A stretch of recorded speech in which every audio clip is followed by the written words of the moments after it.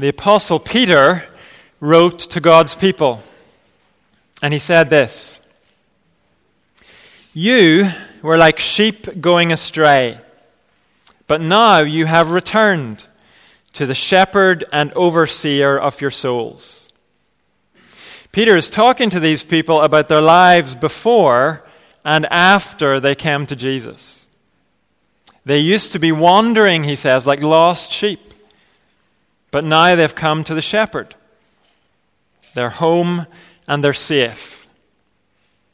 And this morning we're going to see this New Testament truth reflected in the Old Testament. We are looking these weeks at 2 Samuel in the Old Testament. And what we've seen in the early chapters of this book is that we've seen God's king David anointed by just one, of Israel's 12 tribes.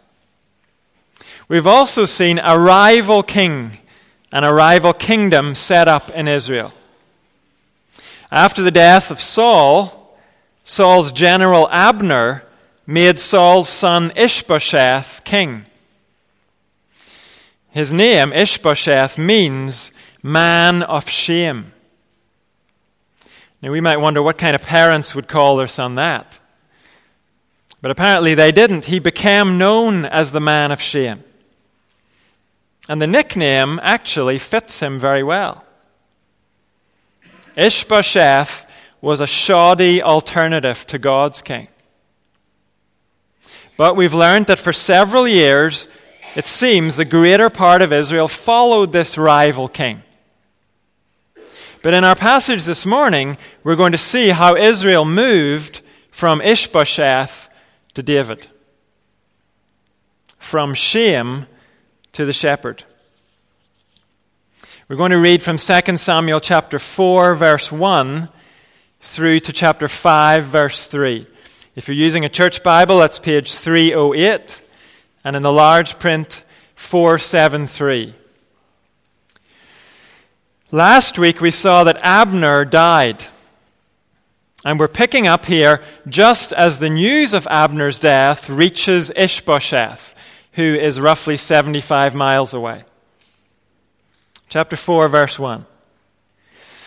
When Ishbosheth, son of Saul, heard that Abner had died in Hebron, he lost courage, and all Israel became alarmed.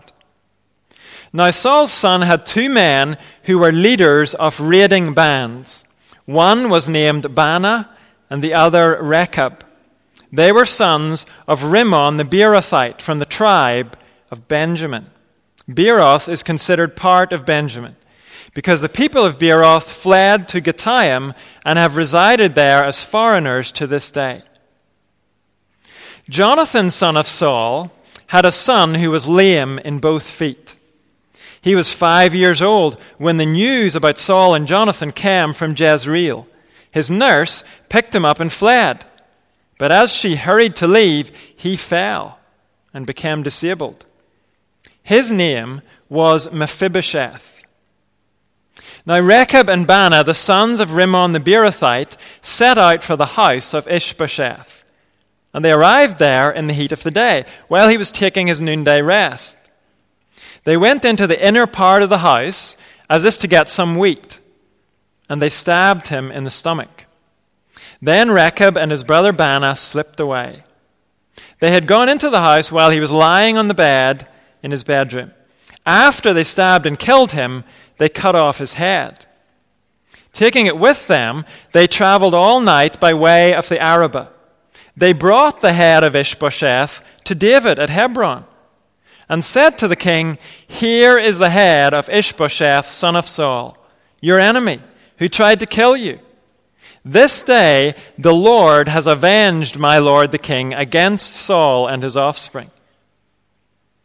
David answered Rechab and his brother Baanah, the sons of Rimmon the Beerothite, "As surely as the Lord lives, who has delivered me out of every trouble, when someone told me Saul is dead, and thought he was bringing me good news, I seized him and put him to death in Ziklag. That was the reward I gave him for his news. how much more, when wicked men have killed an innocent man in his own house and on his own bed, should I not now demand his blood from your hand and rid the earth of you?" So David gave an order to his men, and they killed them. They cut off their hands and feet and hung the bodies by the pool in Hebron.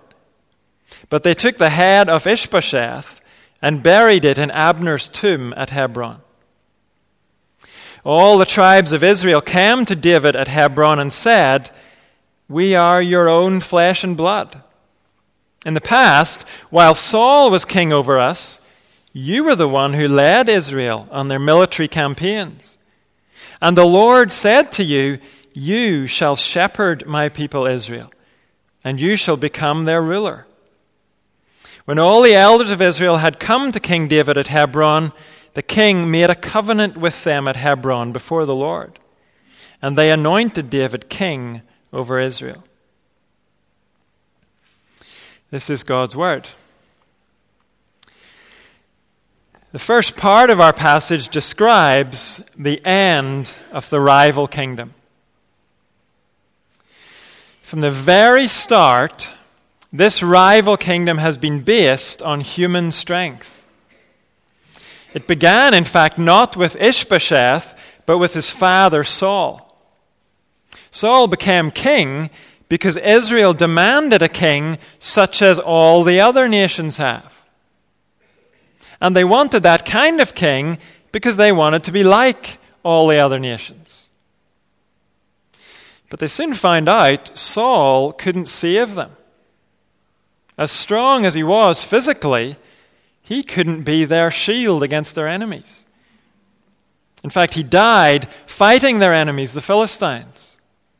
So did 3 of his sons. But even though God had anointed his own king, David, many in Israel decided to persist with the house of Saul. They followed Ishbosheth. But the power behind Ishbosheth was Abner. He was the strong man who plotted and who fought on Ishbosheth's behalf. But now Abner's gone. And we find this rival kingdom disabled by despair. You may have noticed as we read chapter 4, there are lots of useless or severed body parts in this chapter. They're scattered all through chapter 4. The picture, or the message is, this rival kingdom is like a broken body. There are even more body references than were given in the NIV translation. Verse 1 literally reads, "When Ishbosheth, son of Saul, heard that Abner had died in Hebron, his hands grew slack." The power he had been depending on is gone. And any confidence Ishbosheth had, it just drains away. He loses his grip. And all Israel along with him. Israel's alarm in verse 1 is probably a combination of losing Abner and then seeing Ishbosheth turn to jelly after Abner's death. But we might wonder, well, is there anyone else they can turn to in the house of Saul? Does this rival kingdom have any other candidates? Any strong men who might rise up and lead them and fight their battles for them? Well, the writer of 2 Samuel seems to anticipate that question. He tells us Ishbosheth does have a nephew, the son of his brother Jonathan. But look what we're told about him in verse 4. "Jonathan, son of Saul, had a son who was lame in both feet. He was 5 years old when the news about Saul and Jonathan came from Jezreel. His nurse picked him up and fled. But as she hurried to leave, he fell and became disabled. His name was Mephibosheth." This verse is giving us a flashback to 7 years before this, when the news came that Saul and Jonathan were dead. There was panic after that, and Mephibosheth was injured in the panic. At this point, he is now 12. But he's not going to save the house of Saul. In this society, a leader has to be able to fight. So here's the status report on the rival kingdom. Abner is dead. Ishbosheth's hands have gone slack. And Mephibosheth is lame in both feet. This rival kingdom is broken. It's crippled. It's no wonder the people in this kingdom are disabled by despair. And the Bible tells us that's how it goes for every rival kingdom. Every regime or every movement that shuts out God's king. Sooner or later, the strong men or the strong ideas that it was built on, those things crumble away. And all that's left is crippling despair. Last week I read an article about the musician and filmmaker Woody Allen. He turns 80 in a few weeks. And he's working at the moment on his 47th film. He's renowned as a tireless worker. And this article explained what it is that drives Woody Allen's activity. He's an atheist. And his atheism leads him to believe in the hideous, empty loneliness of existence. His belief in a barren, godless eternity leaves him feeling like a tiny flame flickering in an immense void. If you stop to think about that, you will be disabled by despair if that's what you believe. So how does Woody Allen get through life? The article tells us he distracts himself with sex, jazz, laughter, and films. Atheism might seem attractive. It might seem attractive because it allows us to say we are not accountable to any higher authority in our lives. But if we pause long enough to think about the emptiness of atheism, the result is despair.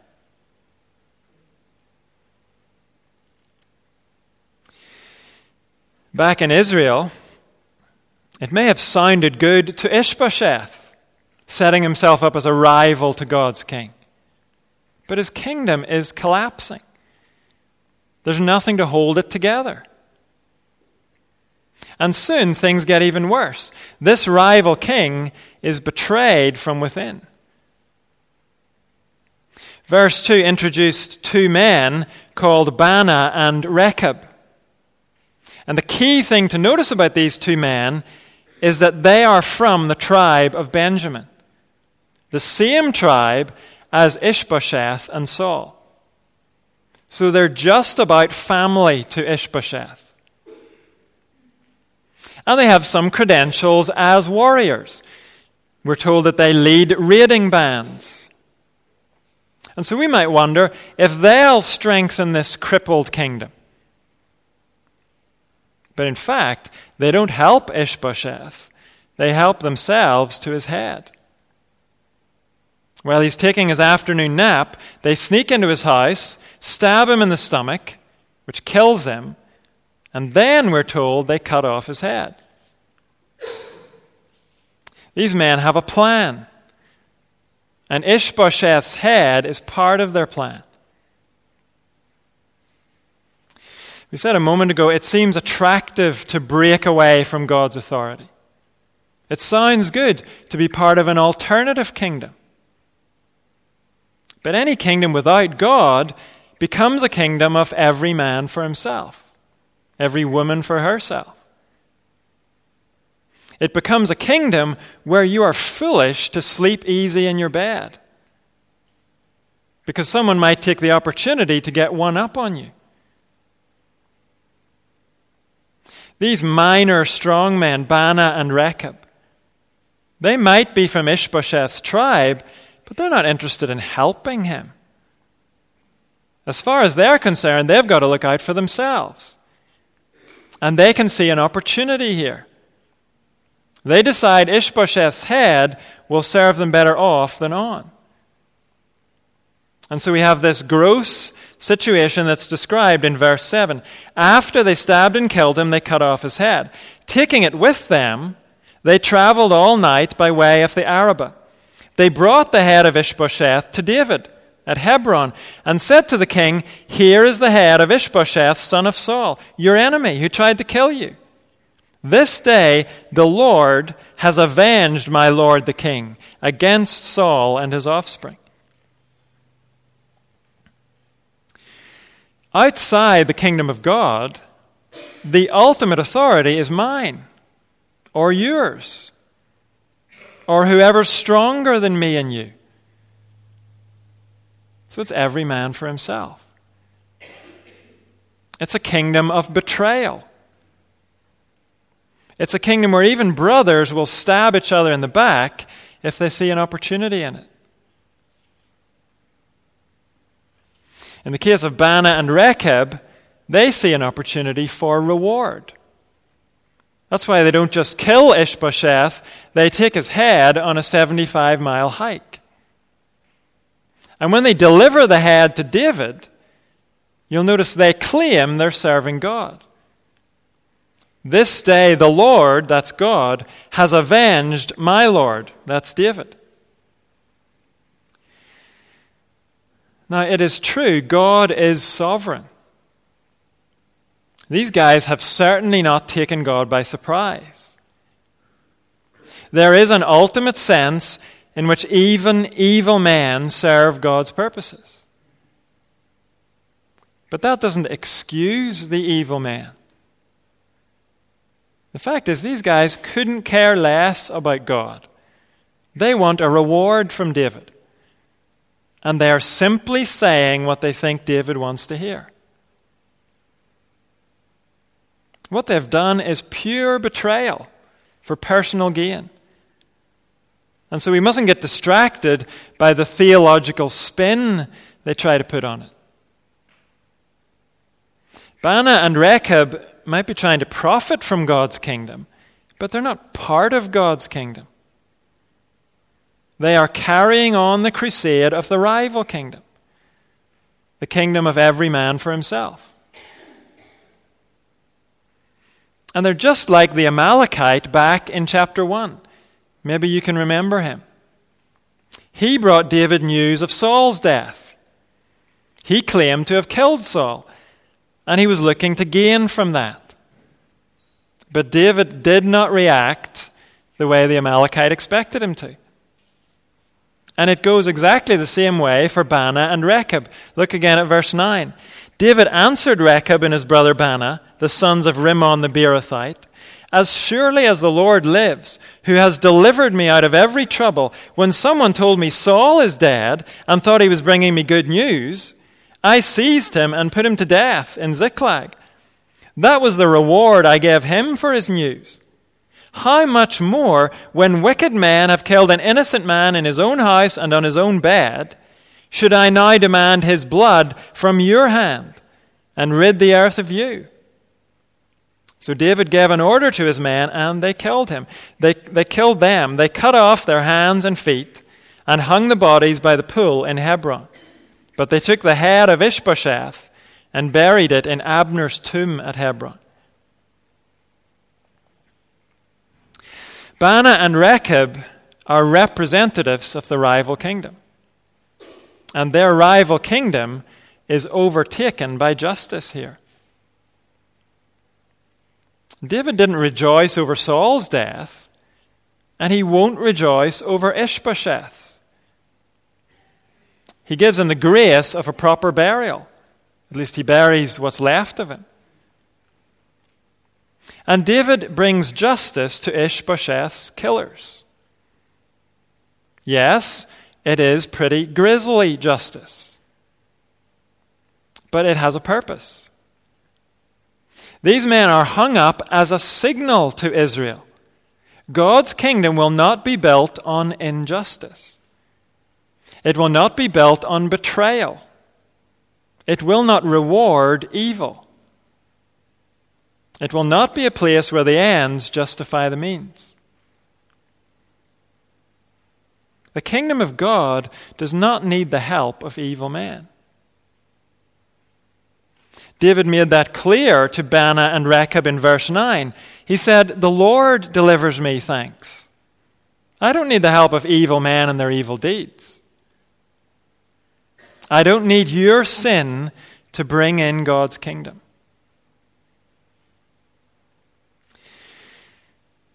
So in the end, there were no winners in this rival kingdom. There was lots of fighting for position, but in the end, they all lost. That's how it goes for every rival kingdom. People spend their lives fighting for recognition and position and reward. But the New Testament says God has set a day when he will judge the world with justice by the man he has appointed. That man is God's anointed king, Jesus Christ. And on that day, what will matter is not how high we climbed at work, or how much stuff we managed to gather up, or how much applause we got from this world. What will matter on that day is whether we bowed the knee to God's King. Whether we came to him on his terms, not our terms. That means there are plenty of religious people who will be caught out on that day, because they never really bowed to Jesus. They never really accepted his authority. Their religion was all about trying to manipulate God and get him to further their own plans. They treated God like a genie in a bottle. Rub him the right way or say the right words, and he'll do what you want. That's what Baanah and Rechab tried to do with David. They presented him with a severed head, and they thought he would give them what they wanted. When you and I come to God with the same kind of attitude, we're coming to him the wrong way.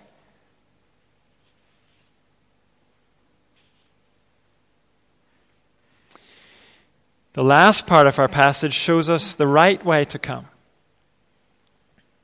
In chapter 5, verses 1 to 3, we see Israel coming to the true king. What we have here is an Israel that has come to her senses at last. From the start, Ishbosheth had been a pathetic alternative to David. And in fact, we've seen Israel's foolishness started long before that.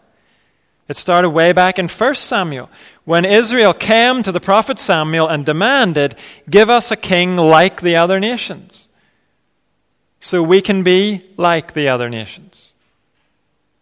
And God gave them what they asked for. They got Saul, the king according to their own heart.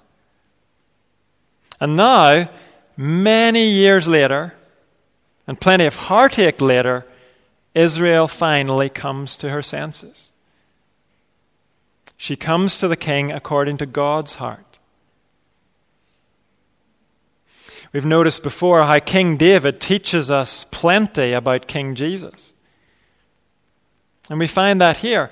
As Israel comes to David, they recognize three things about God's king. First, he's their brother. Chapter 5, verse 1. All the tribes of Israel came to David at Hebron and said, "We are your own flesh and blood." In other words, they're saying, "You're one of us. You're not some usurper. We share the same ancestry. You have a right to rule over us, David." It's taken Israel a long time to get to this point. David has always been one of them. But they've been living in denial of that. They've been treating him like he was a usurper. But God is not in the business of putting aliens on the throne. He rules his people through one of his people. When God sends us a king, he sends one of us. He sends us a brother who knows us. The New Testament tells us that's just as true of Jesus as it was of David. John's Gospel tells us this: the Word became flesh and made his dwelling among us. That passage makes it clear the Word is referring to Jesus Christ. He's our own flesh and blood. Galatians says God sent his Son, born of a woman. Hebrews says both the one who makes people holy and those who are made holy are of the same family. So Jesus is not ashamed to call them brothers and sisters. When you and I come to Jesus, we're not coming to some alien king, someone who's been imposed on us from on high. We're coming to the one who left his throne in heaven, not to come and sit on an earthly throne, but to lie in an animal's feeding trough, just as helpless as any other baby, among the dirt and the hay. He was born the way you and I were born.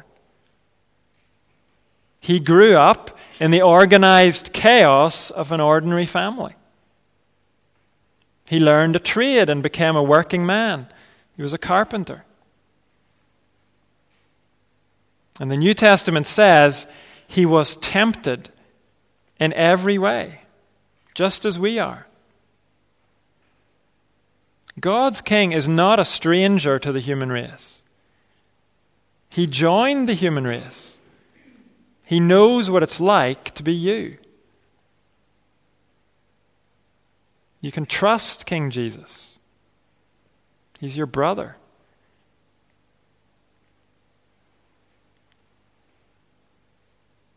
Back in Hebron, Israel says to David, "You are also our Savior." Verse 2. In the past, while Saul was king over us, you were the one who led Israel on their military campaigns. All of that is documented back in 1 Samuel. Saul had the throne, but Saul only cared about himself. It was David who fought for Israel and saved Israel again and again.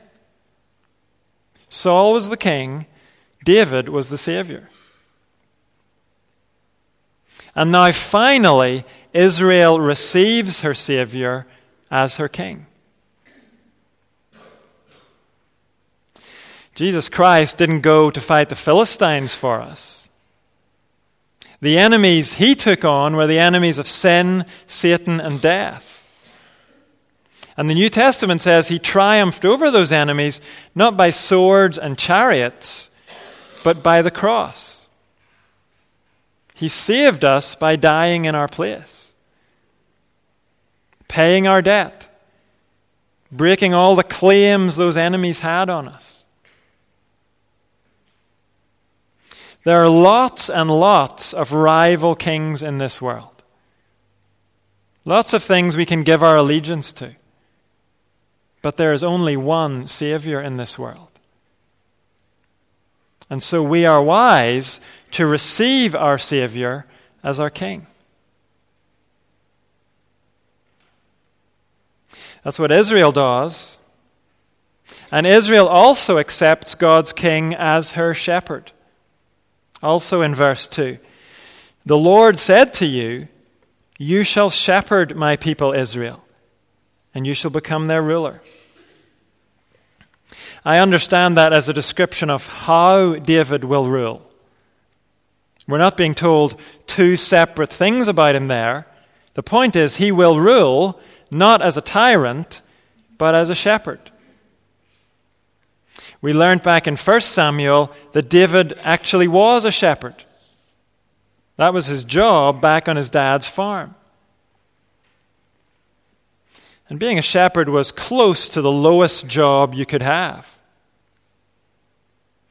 But here, God is giving this shepherd the highest job available. He will shepherd God's people.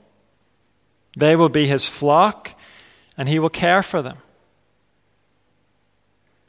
And it's important to realize, by calling his king a shepherd, God is upending the normal picture of kingship. Certainly, the kings of the other nations didn't act like shepherds. That's not how they ruled. 1 Samuel described what their rule was like. They bled the people dry for their own gain. They took instead of giving. And Saul was just like that. But God's king is to be different. He will tend his people. He will lead them to green pastures and quiet waters. He will go with his people, even through the darkest valley. And he will use his rod and staff not to beat his people, but to guide them and warn them away from danger. David didn't do that perfectly. David was a shepherd king. He didn't turn out to be the shepherd king. Only Jesus Christ could say, I am the good shepherd. Only Jesus Christ could say, I am the shepherd who not only tends his sheep and leads his sheep, I am the shepherd who lays down his life for his sheep. I don't just go with them through the darkest valley. I have gone ahead of them.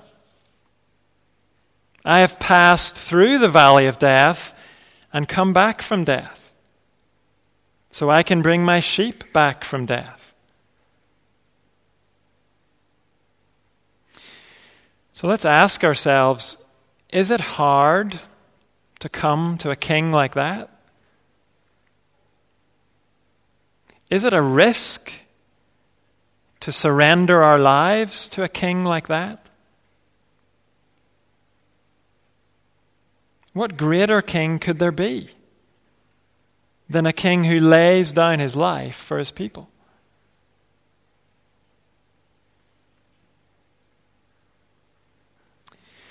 There's one final thing to notice here. When we come to God's king, we are coming to the covenant king. Verse 3. When all the elders of Israel had come to King David at Hebron, the king made a covenant with them at Hebron before the Lord, and they anointed David king over Israel. A covenant is a binding commitment.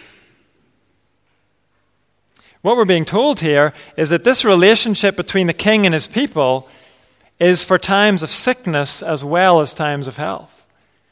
It's for times of poverty as well as times of riches. God's king is not a fair weather king. God's king sticks to his commitments. He stays with his sheep. And this is a two-way covenant. The people are committing to have him as their king, even during the times when they don't understand. Even at the times when he gives them something different than they asked him for. We're not given the precise details of this covenant at Hebron. But the covenant of King Jesus has been signed with his own blood. We can trust him with our lives because he first gave his own life for us. And so if you don't know him, if you're still outside his kingdom, come to him. He's your brother. He knows you. He's your only Savior. And he will shepherd you all the days of your life. Let's praise him together as we sing, "Oh, what a mystery I see."